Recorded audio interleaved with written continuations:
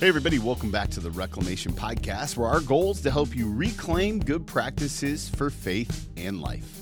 I'm Tony, and today is episode 124 of the podcast, where we get to sit down with repeat offender, financial expert, and legacy guru, Tony Hickson. Tony and I talk about what stumbling blocks are versus stepping stones. We talk about what it means to plan out your retirement with intentionality, and we talk about what a dream retirement really looks like. I think you're going to love Tony's story. You're going to love his heart. If you haven't already listened, you might want to go back and listen to episode number 12, where Tony talks about retirement, purpose, and suicide. And that's a lot to do with his story. Also, be sure to check out Tony's website, tonyhickson.com. Now, if you are a fan of the podcast, you're going to want to make sure that you hit that subscribe button. We got some incredible episodes coming up. I think you're going to love them. If you do love them, do me a favor, leave a rating and review on iTunes. We're trying to get to 100 reviews by the end of the year. Every review goes such a long way in helping people find future episodes. So reviews are like tags for the internet. They just kind of help you know where they are. So if you could leave a review, it would mean the absolute world to me. I'd be forever thankful. And I'm already thankful for all the ways that you guys support this community. Speaking of support, I don't know if you know this or not, but we are a ministry of Spirit and Truth. What does that mean? Well, Spirit and Truth is a renewal ministry for the local church. We're passionate about helping churches and pastors get connected to new, fresh ideas, fresh breath of the Holy Spirit. It's what we love to do. For more information, check out their website, spiritandtruth.life. Spiritandtruth.life. I'm so thankful for all of you for listening and for this conversation with Tony Hickson. Hey, everybody. Welcome back to the podcast. I'm excited today to have a repeat offender, my dear friend, Tony Hickson. Tony, how are you, my friend? Hey, Pastor Tony. I'm doing good. I love your first name. You know, it's why not backwards. That's true. So, that's fun. So, so as people don't get confused, I'll try to refer to you as Pastor Tony. Does that work all right? That's great. That's great. And I'll be the one doing most of the question asking, which is why I love this format so much. And so for those of you that may not remember Tony, he was here in, episode 12. Episode 12. You were one of the very first guests on there back when I was begging and pleading people to come on the podcast. And one of the things that we talked about in that interview, I'm sure you remember, is that when you wrote this book, you would come back on. And so that was, almost a year and a half ago, right? 2 years ago, maybe? We're going to go with 2 years. It was July of 2019. Oh, wow. I remember it very well because basically in front of, your listeners, you and I kind of conjured up this idea to put this story in the book form. So it really ignited here on Reclamation Podcast. So it's pretty fun, pretty cool. 2 years later, here we are. The 5 people that listened to that episode really appreciated it. Thank God. Thank God, though. He's continued to grow the platform, and now you're back to share this completed project, Retirement Stepping Stones, which comes out as this episode drops. It comes out this week. I'm so excited for this. And so let me start kind of with a little bit of a recap, if you could. Can you kind of tell us and people should go back and listen to episode 12 because you really do a great job of sharing your heart in that episode and all the things that happened with your mom. But the catalyst for this book is your mom's life and some of the tragic events surrounding her death. And I wondered if you might kind of start us in that place of catching everyone up to speed who may not have heard episode 12. Yeah. I'd love to. So my mom, she graduated with a college degree and started as a registered nurse in the healthcare industry.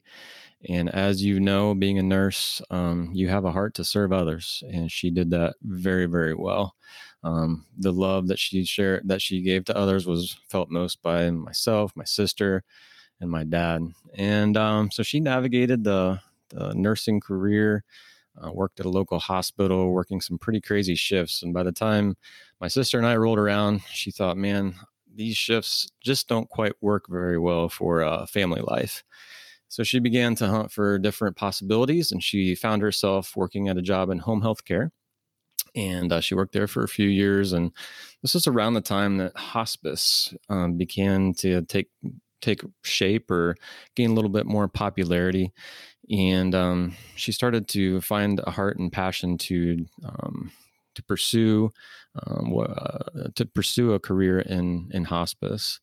And the way that hospice is defined, and at least in my terms, I don't have any academic studies other than what I know that she did.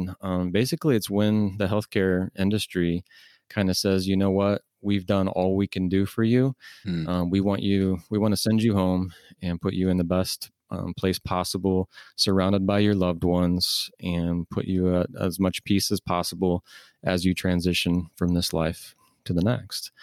And she found herself, I guess, uniquely skilled, uniquely gifted to be able to offer that patient and their loved ones the care and love that they needed in those last moments of the patient's life. So she kind of climbed through the ranks and eventually became the director of a hospice agency near the hometown where I grew up. And so she spent the duration of, 15 to 20 years in that industry. And as you can imagine, providing that kind of care is very taxing emotionally, physically, spiritually, relationally. She would go from providing care for a patient to one day, and she'd leave there and go to the funeral home as she expressed her condolences to the family that had just lost their loved one. Yeah. And she would rinse and repeat that day after day after day.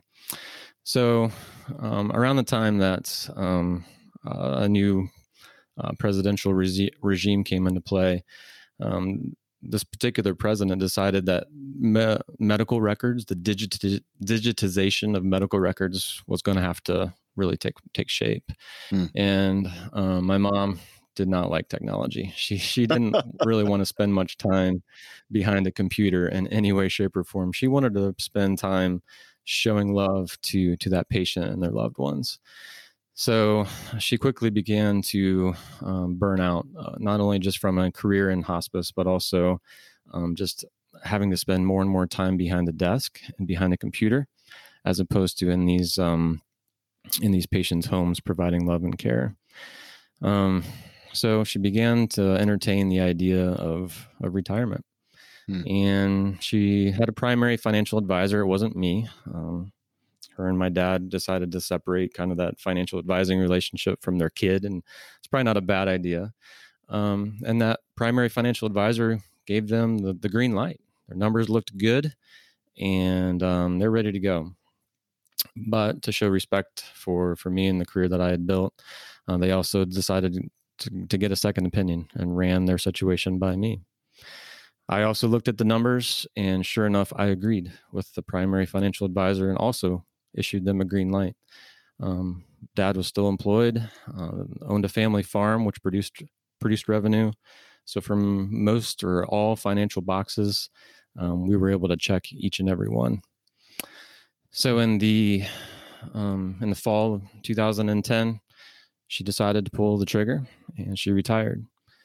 And little did we know at the time, but the story has become a lot clearer at this point.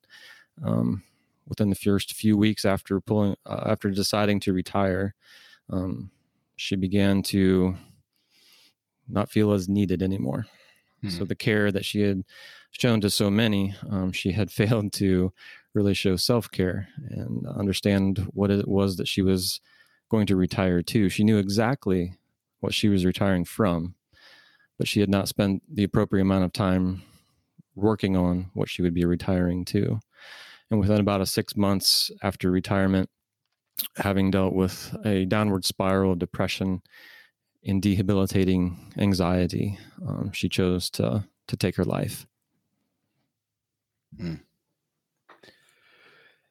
And that kind of became the catalyst for the work and the shift in how you do your work that now impacts so many. And so I know that you credit your mom for a ton of lives helped. I'm curious, after all of this writing, and kind of, I mean, this book is a deep personal expression of your soul and your philosophy and your theology, and it has to do with your mom. And what did you learn about yourself in the process of writing this book? Well, I guess one thing that came to light for sure is that simply stopping at the numbers. I'm obviously a very analytical person. Simply stopping at the numbers wasn't good enough. And so without really having known it or done it on purpose, subconsciously likely, I'd realized that over the years since my mom took her life, that I'd been incorporating into my own practice, into our firm, into my client relationships, the idea of making sure that the non-financial side was also being taken care of. Mm-hmm. And so the questions that I would tend to find myself asking had more to do with meaning and purpose and less to do with numbers. So it became very clear that I had done a great job at making sure that my clients had enough money to sleep at night. And I also wanted to make sure they had enough purpose to wake up in the morning. So what I really found out about myself was my mom's legacy became a part of me, and I was able to use that experience to help others, just as she had helped so many in her career as well. That's beautifully stated. And actually, one of the images that I wanted to get your thoughts on is stumbling blocks versus stepping stones. The way you write the book, and I recommend anybody pick it up. There you talk a lot about what some of the stumbling blocks are when people hit retirement, and then how to turn those into stepping stones. And I'm curious, when you think about that conversion from stumbling block to stepping stone, what process does it take to take something that could be a potential stumbling block and turn it into something different? How do we begin to make that shift in our mindset? Mm-hmm. Yeah. Oftentimes when I think about that, I picture kind of a blank page, and right in the middle of the page, I draw a thick black line. And I kind of think of it below the line thinking and above the line thinking. Oftentimes in life, we're given two paths. And the one path, we're able to view a situation from a negative standpoint. How could this happen to me? I choose the victim mentality. Why did God allow this to occur? And when we have that below the line thinking, it's an easy mindset because that's what our human nature tends to gravitate toward. And it oftentimes does lead to stress, anxiety, and even depression. And yet to pull ourselves to the preferred place, which is above the line, to pull ourselves to above the line thinking requires work. Changing that stumbling block to a stepping stone requires mental energy. It's a little more draining, and yet it's more worth it. And so as we do the hard work, and throughout the book, we lay out many questions that a pre-retiree can really think through and navigate, even by themselves or with their spouse or significant other, that requires them to go ahead and step back and do that harder work, and not allowing that stumbling block to be in their lives, but to turn it into a stepping stone and think above the line. Wow, I love that. I love that language, above the line thinking.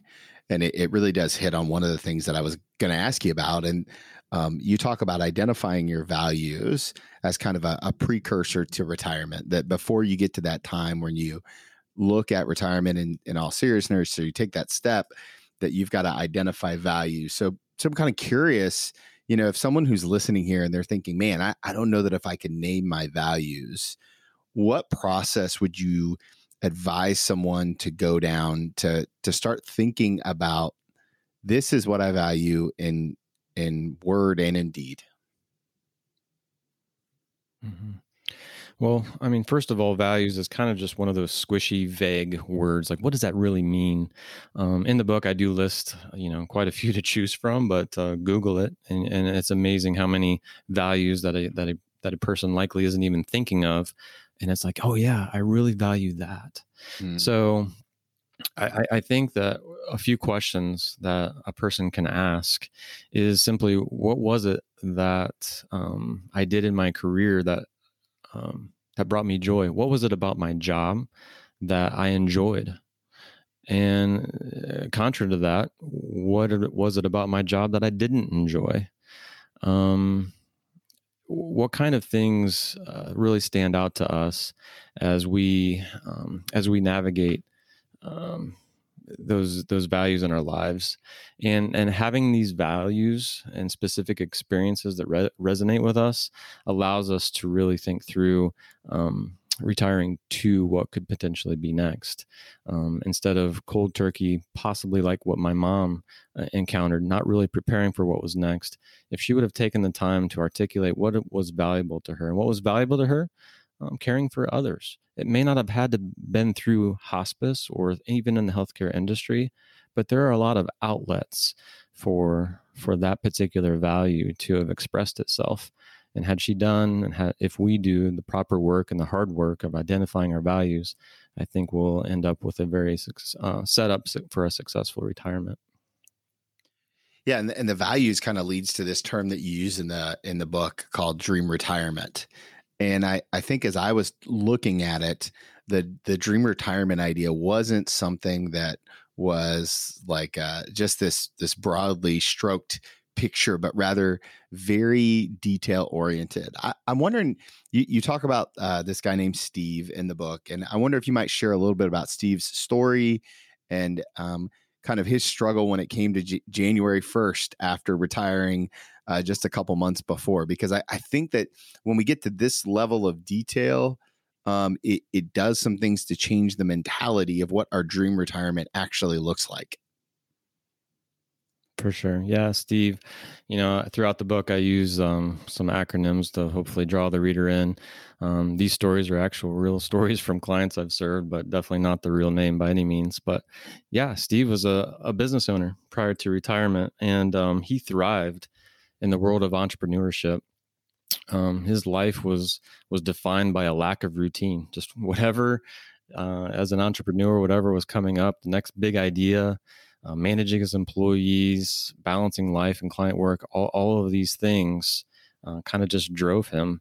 But he had high hopes for retirement. He was ready to transition out of the entrepreneurship role and just welcome a new change of pace for him. He viewed retirement as his next big idea. It was a next adventure. Well, upon retirement, something kind of happened within his mind and heart. And he realized that he was unsure how to spend his time. His day was always, spent looking at the stressful demands of the job.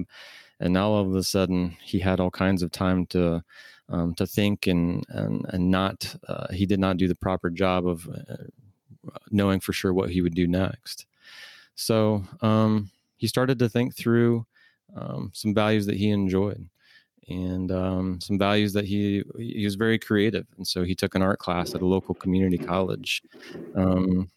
He and his wife had some ideas of renovating their home, and he was able to get that done.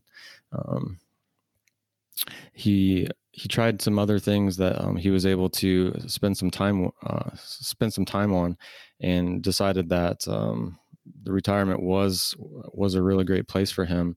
It was a little bit, if he would have done that work prior to retirement, it would have been a little bit more better transition. But having stepped back and thought through some values that were important to him, he was able to resolve the issue and look into other ways for him to spend his time. I really love that. And so I'm curious if you've started thinking about your dream retirement already. Have you identified some of the values? Did writing this book force you to put some of that stuff down on paper? I mean, I know you still have a long ways to go before retirement. You're a very young man. And yeah, have you started thinking about what your dream retirement looks like? Well, I appreciate you saying that I'm young. I mean, we are looking at each other. You can see some of the gray coming out, but it's okay. Um, people have asked me that, and I'm a little bit like my mom, in a way. I'm pretty type A personality. I have to be doing something. Granted, she was burnout, and honestly, I'm thriving. This book has really helped me articulate the values that I find dear, and I think that's retirement to me. I'm kind of living that dream even as we speak. I can't imagine stopping helping the number of clients that are in need of this type of a conversation. By any stretch of the imagination, they've likely checked the boxes and met with their financial advisor to ensure that they have enough money. But unfortunately, even in the financial advising career, in our industry, we're woefully unprepared to ask our clients about the meaning and purpose that they need to achieve while in retirement. I feel like I'm pretty uniquely positioned to be able to engage in that conversation and help my clients experience a great transition into retirement. I love that. And, I guess there's no rules to say that you can't continue to do this for as long as you want. And I mean, if you just decide what kind of little details you want on a daily basis and go from there, as you begin to think about work and home, and I know you to be a man of deep faith. And one of the things that we talk about often on here is that our daily disciplines are what avoid us from some of our distractions. When we begin to think about work and home and life and balance, do you have any thoughts on how to keep work from becoming our identity as it pertains to our faith, or any, I hear a lot from a lot of different speakers that it's just so easy for work to become an idol. And what I get a sense here, if we take a step back and look at this macro big picture, that what you're suggesting isn't just, I mean, this is almost an act of worship if we do it well. Am I reading too much into that, or is that kind of your heart behind the scenes too? You're not reading into it at all. In fact, I believe that God created us on purpose for a purpose. And if I assume that you're a student of God's word. The word retirement does not exist in anywhere in the Bible. It's kind of an ideal from our American culture that really embraced this idea of stopping work. I think work for us is the reason that we were created. And even though I'm not serving specifically in a local church, I'm not a missionary to a third world country, I'm helping a human being transition into the next phase of their life well. And God made you on purpose. He made me on purpose. We each have a unique skill set and unique ability. Even identical twins have different fingerprints. So I'm convinced that the purpose that He's put me on the face of this earth for is to do exactly what I'm doing right now, which is helping our clients transition into the next phase of their life and preventing them from the mental stress and anxiety that can come with such a big decision. So I don't really feel like the work-life balance has ever been achievable or makes much sense. To me, it's an integrated faith that can happen in all facets of life. I love that. And I love the integration part of it, because I just don't see anywhere in scripture where Jesus is like, please hold while I go to my 9 to 5, and then I'm going to come back and continue to do the work of the kingdom, building the kingdom, right? We build the kingdom wherever we're planted. I think that's spot on. And I think that idea transferring from our career, air quotes, to our retirement is a part of a faith transformation in that process, right? Like I'm going to take your mission field's not going to change whether you're clocking in at your office or clocking in at your, while you watch your grandkids, am I thinking about that the right way? Absolutely. There is a society and a culture in need of what God has instilled within you. And you spent a 25 to a 30-year career building a unique skill set that can bless others. It is not as though at age 62 or 65 or pick an age that all of that experience that you've had should stop. It's an age where you may be able to make work optional, but the skill set that you've achieved should still be able to be used to bless humanity and to make this world a better place. It doesn't stop with retirement. It launches with retirement. That'll preach any day of the week. I know that at the end of the book, you talk a little about visiting your mom's grave. And as I was reading that, I was really touched about the process of how you got there. I was wondering if you wouldn't mind sharing that story, if it's not too difficult to share, but kind of the process of how, what brought you back to the cemetery after all those years. Yeah, Tony. So Pastor Tony. So the story, I probably, maybe I should hire a counselor to get it out of me. But after I was one of the pallbearers, and after myself and 5 of my closest friends took my mom's casket to her final resting place, I had never been back. And I don't know if I can explain why, other than, she chose to leave, and I don't know. I don't know if I could muster up I don't know. I don't have it articulated as to why, but I just didn't want to go back to that place. There was just too much sadness, and I wanted to keep my mind above the line. And I thought going back would pull me down. And yet something felt right as this manuscript began to take shape. And I had the final manuscript in my possession, and I got to the end of it, and there was something missing. I felt like I didn't conclude the story very well. I felt like I had shared some deep, intimate feelings and stories about my mom, but I'd never shared it with her. And so one morning, that manuscript in hand and her favorite flowers in the other, I made the tough drive to the cemetery, and quite honestly, it took me a little while to find it. It had been 10 years since I had been there, and I didn't know which driveway to roll in. And I found myself walking for a good 5 to 10 minutes before I finally found her stone. The moment reminded me a bit. It reminded me a bit of the day that my dad called, and when he called me to tell me that she had taken her life. It was gray, and the morning was chilly. I didn't have a lot of words to say.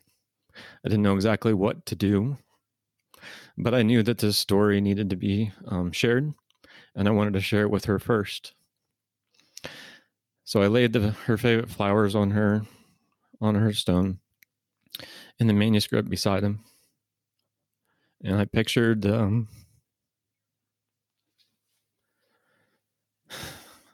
her being proud, and I pictured her desiring the first signed copy. So I took up my pen, I signed it, and I said, to Mom, the best mom a son could ask for. And as God would have it, the sun peeked from behind a cloud as I stood up and headed back toward my vehicle.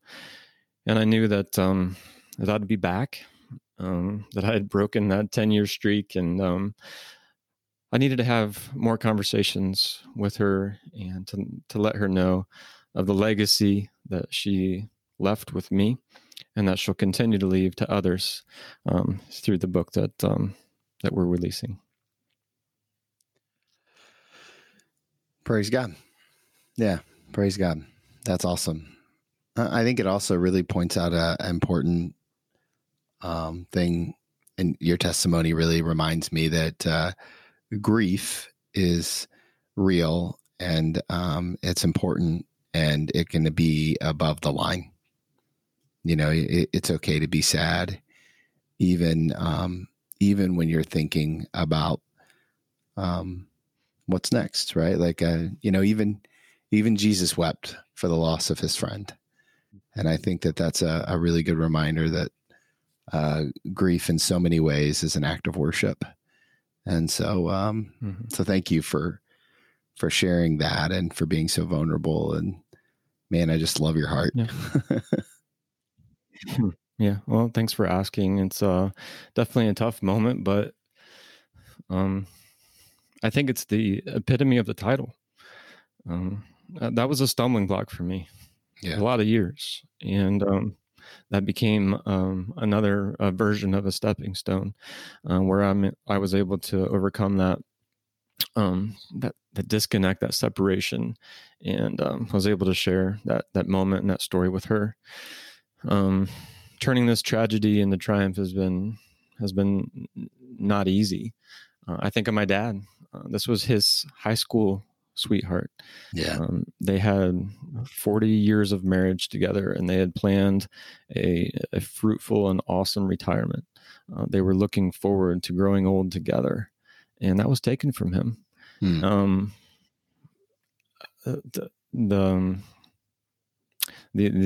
The emotions I feel when thinking what he went through is really tough.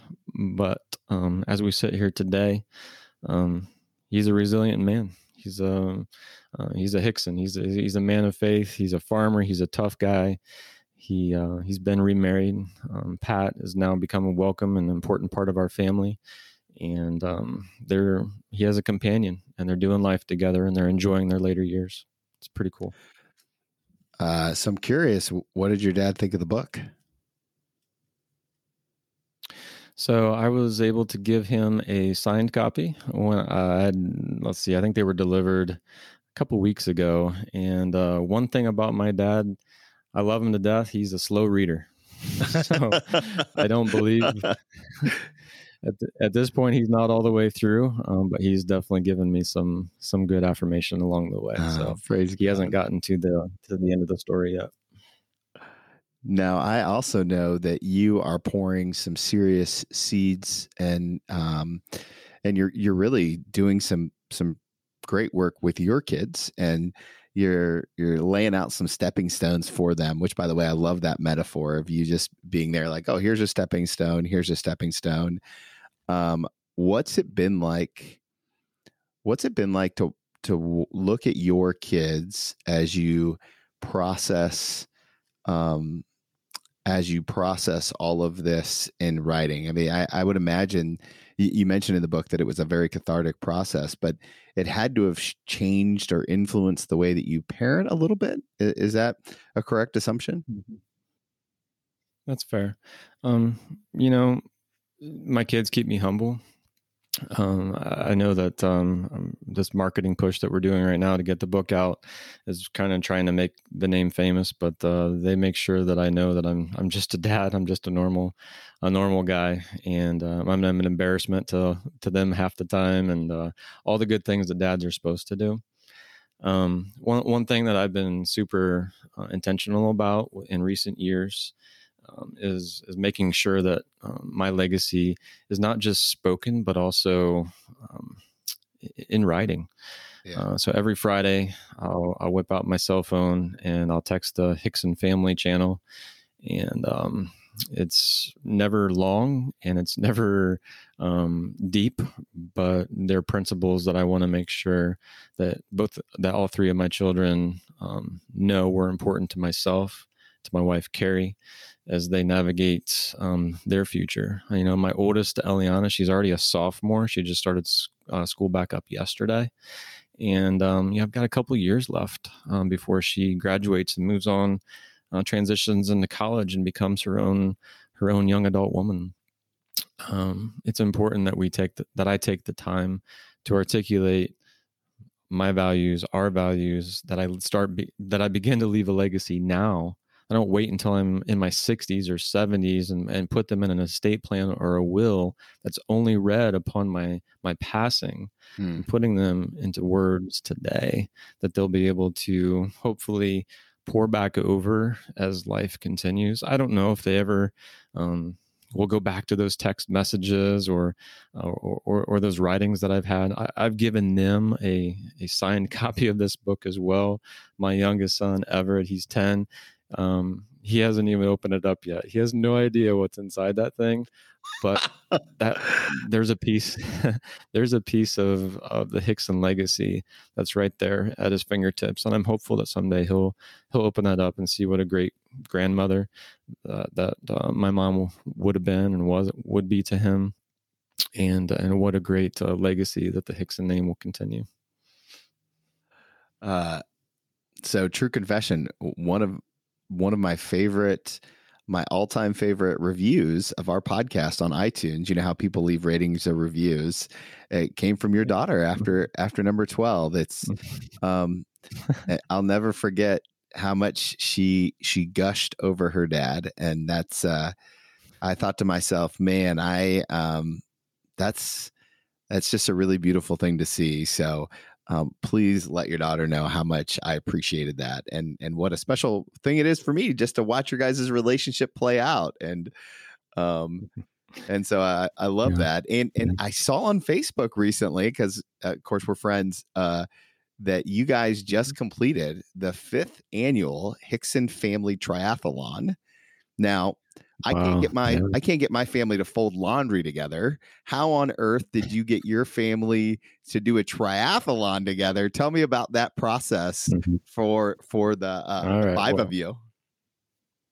Yeah, well, to be clear, I can't get my family to fold laundry together either. But when you promise ice cream, you can certainly get a lot of things done. One of the cool things that we have here in Findlay, I know a guy that owns it's Flag City Clothing, and we're able to get some shirts printed. And my kids think these shirts are the coolest thing in the world, and they're branded with Hickson's Family Triathlon and the year that we do them in. So at this point, I did it 5 years ago because I thought it'd be, kind of a cool thing, and surprised them with the shirt. And then the second year, that kind of just became a tradition. So they don't really do it for any other reason than to get a shirt at the end. So, and ice cream. That shirt and ice cream. Debate that works pretty well. Shirt and ice cream. Yep, that works. But it is kind of a fun little event. It's definitely not very long distances, obviously, but we do it together. Nobody gets too far ahead of the other one, and we create that memory together. And I'm sure they'll look back someday and think how quirky and weird it was. But at the same time, maybe it'll be a tradition that they carry on with their kids as well. Well, one thing that we all know, right, is that more is caught than taught. And so when you're doing those kind of intentional activities together, you're giving them the opportunity to see what a future could look like. Now, one of the things I appreciate about you is that you're a very determined man, and so you've done some long distances. Your family may not have, but you recently did an Olympic triathlon. Yeah. And I'm curious, what did you learn? I mean, what do you learn about yourself in the process of biking and running and swimming as many miles as you did in that Olympic triathlon? And it's a full marathon, right? It's a mile swim, a full marathon, and like a 1 million miles on the bike. How many miles on the bike is it? At least 1 million for sure. Yeah. So to clean that up, Tony, I don't want to give myself too much credit. It's a mile swim, a 26-mile bike, and a 6-mile run. So not a marathon run by any. I was close. I was thinking of Ironman. Nonetheless, right? Yeah, that is like the extreme level. I've never done an Ironman before. An Olympic though. Okay, so what did you learn about yourself in the Olympic? Right. Well, I picked up this sport probably, I think it's been 14 years ago, right before my 30th birthday, and I was thinking, man, I need to do something that will challenge me, that I can do with some friends, and that will allow me to be able to, check a box and accomplish a goal. And I got a few buddies together, and we did our first sprint distance triathlon here in Ohio, up in Sylvania. And I kind of caught the bug, and I've been doing a triathlon or various triathlons each year ever since. And while my friends have all kind of waned away, I continue to think that it's that each person needs to have a bit of a challenge in their lives, and to get up in the morning and clear my own mind and be with my thoughts, even before the kids get out of bed, to be able to challenge myself with a goal is really invigorating to me. I once took a Strengths Finder test. Have you taken the Strengths Finder test, Tony? I have, yes. Yeah. So I think I actually know my first strength is consistency.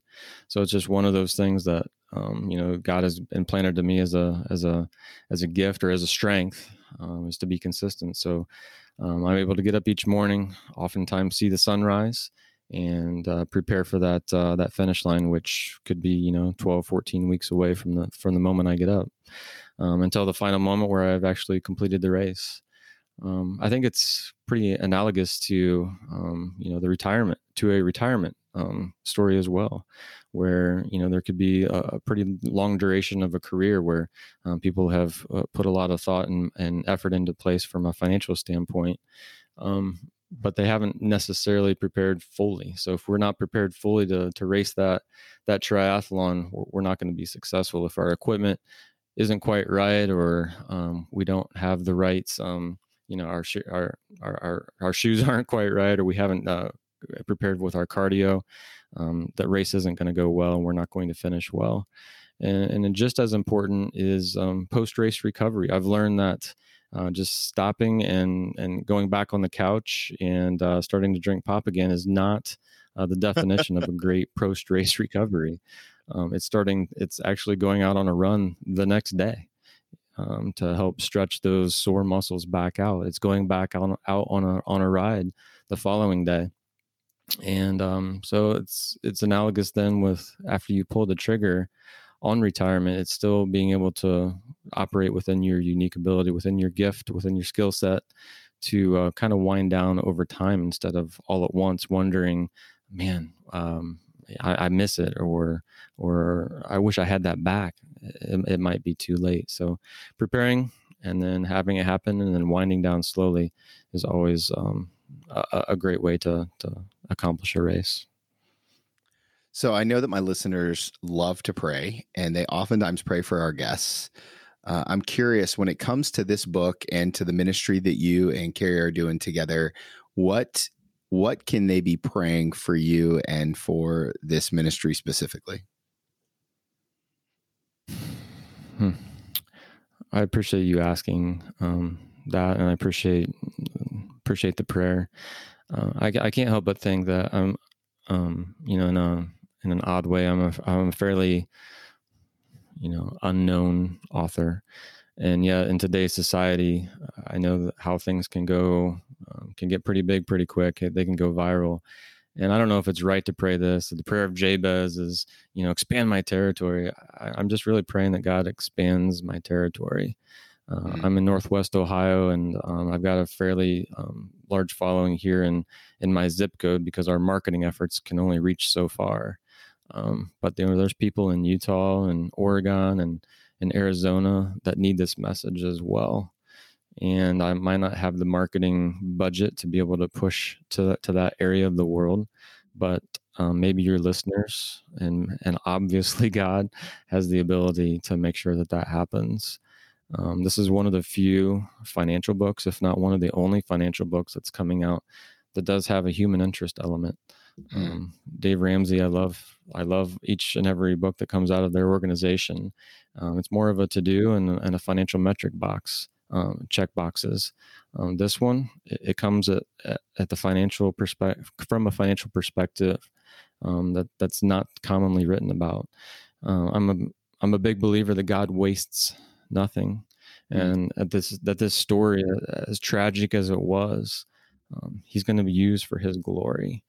And as hard as it is for me to share about what happened to Mom, I know it will be instructive to others, and they won't repeat her same mistakes. And even though that depression rates amongst newly retired people are high, and suicide rates actually peak at age 75 for men, hopefully this book will provide them an alternative path. It'll give them teachings and lessons and work to do to pull them back up above the line. And it won't just be an impact felt in Northwest Ohio, but it'll be an impact felt throughout the state, throughout the country, and throughout this world. I love that. I love that. And that's a prayer that we can all join in together. So now I know I have one more question for you, but I know that my listeners are going to want to find you on the interwebs. I know that you're blogging on a regular basis. I mean, you're all in on this writing thing, and I'm here for it because a guy with your gift set has got a lot of writing to do and a lot of messages to get out. Where is the best place that people can learn more about you, pick up their copy of the book, and get connected to your mission? Yeah. Well, thanks for asking, Pastor Tony. I guess to pick up a copy of the book, tonyhickson.com/book. It's available on any major online retailer. There's a companion piece. There is a workbook that will go along with it. Simply go to tonyhickson.com, download a free copy of the workbook as a companion piece to, as you read the book, you're able to answer the questions right alongside it. And then for those who want to engage in the conversation beyond the book, I am a weekly blogger, and love for you to engage on my platform by simply going to tonyhickson.com/blog and subscribing there. And then from a social media standpoint, I tend to be most active on Facebook, and you can find me at Tony Hickson Financial Advisor. It's good stuff. Okay, last question I always love to ask people. It's an advice question. If you could give yourself one piece of advice, except I get to take you back to a very specific moment, right? And the moment that I'm going to choose here is the first day that you opened up your computer to start writing this manuscript. If you could go back, and now I know that's not very many years ago. It's not. Sometimes I go back way further, but in this particular case, I'm curious what's the one piece of advice you would give that younger version of Tony as he begins to set out on this process of telling the story of his mom and his mission? Well, from just a practical standpoint, I hit backspace a lot. Trying to, I was trying to make it too perfect too quickly, as opposed to just allowing the thoughts and the fingers to flow. I got too caught up in making it too perfect too quickly. I've now discovered that the editing process and the publisher are what tend to perfect that a lot more than I ever could. I think from just a less practical level,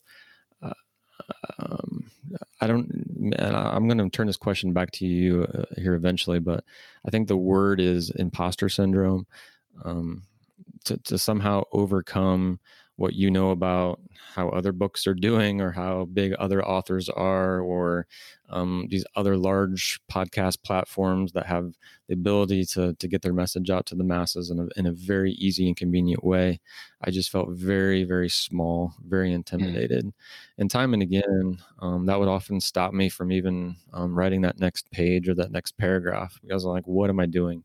The story's not going to go anywhere. It's going to just simply impact, maybe one or two clients. And slowly but surely, I thought, you know what? If it impacts one or two clients, it's been successful. So I found myself about halfway through the writing of the book, and a good friend of mine, he's in his early 70s, had asked if I would join him for coffee, and I went down to the local coffee shop with him.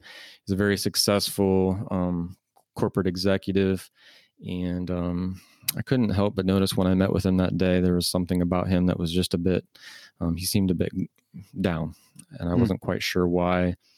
And so I decided to try to ask some questions. I knew he had retired recently, I had met with him. This was March of this was July of 2020. And I was about halfway, 3/4 of the way through the book at that point. And he had basically articulated to me, not knowing who I was, that I was even writing a book, that he was not doing well with retirement.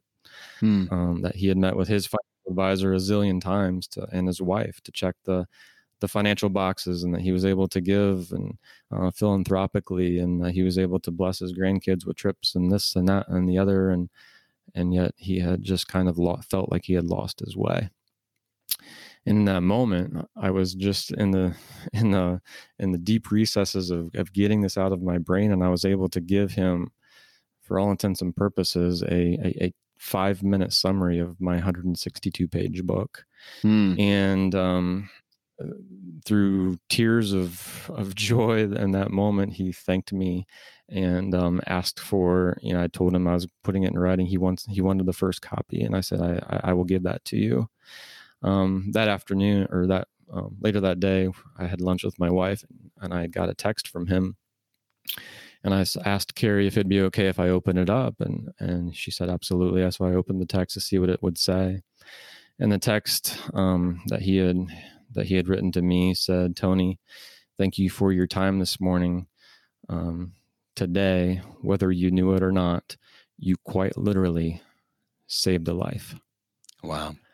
I don't know exactly the deeper meaning behind those words, but it was instructive to me to know that while other authors may have large platforms and larger marketing budgets and huge publishers, I've got him.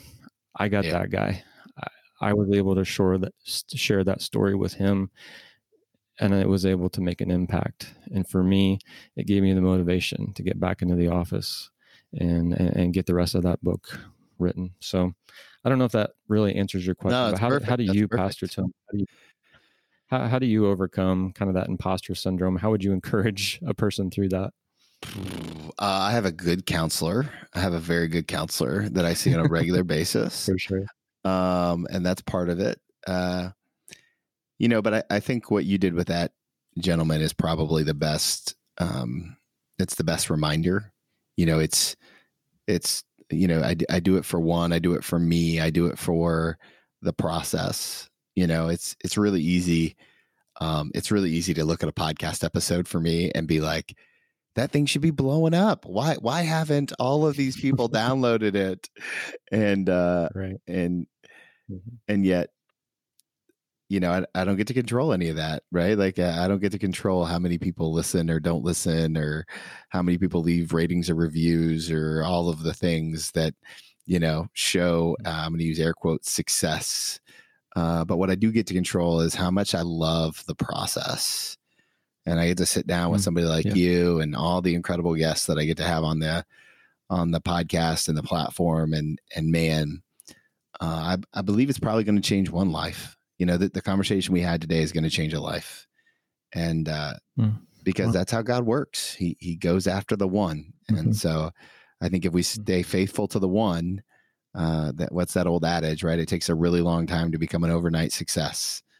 And if that happens, great. If it doesn't happen, that's great too.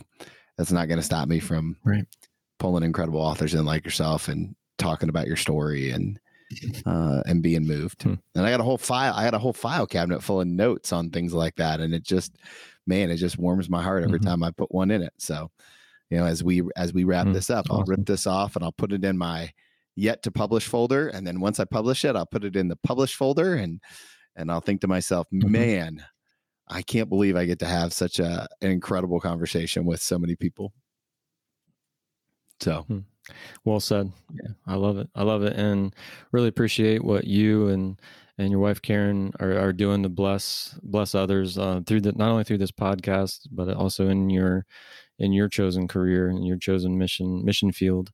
I know that many are blessed by your encouragement, your words, your understanding of who God is, and your articulate way of taking really complex theological paradigms and being able to put them into levels that we can understand that would help us to grow closer to our Savior. So thank you for what you do. Thank you for being a voice, and keep up the great work, Pastor Tony.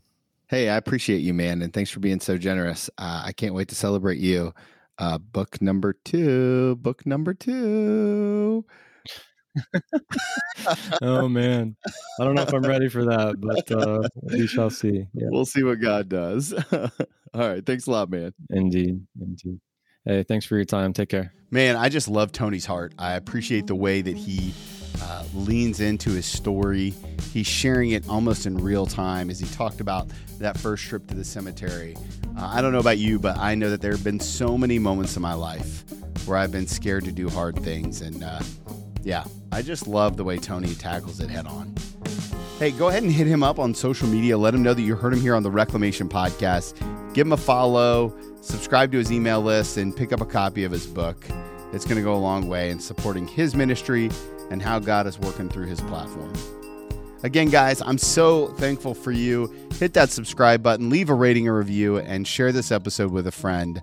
It really just means the world to us, and we're incredibly thankful for who you are and your commitment to this community. As always, don't forget, if you want to follow Jesus, you must be willing to move.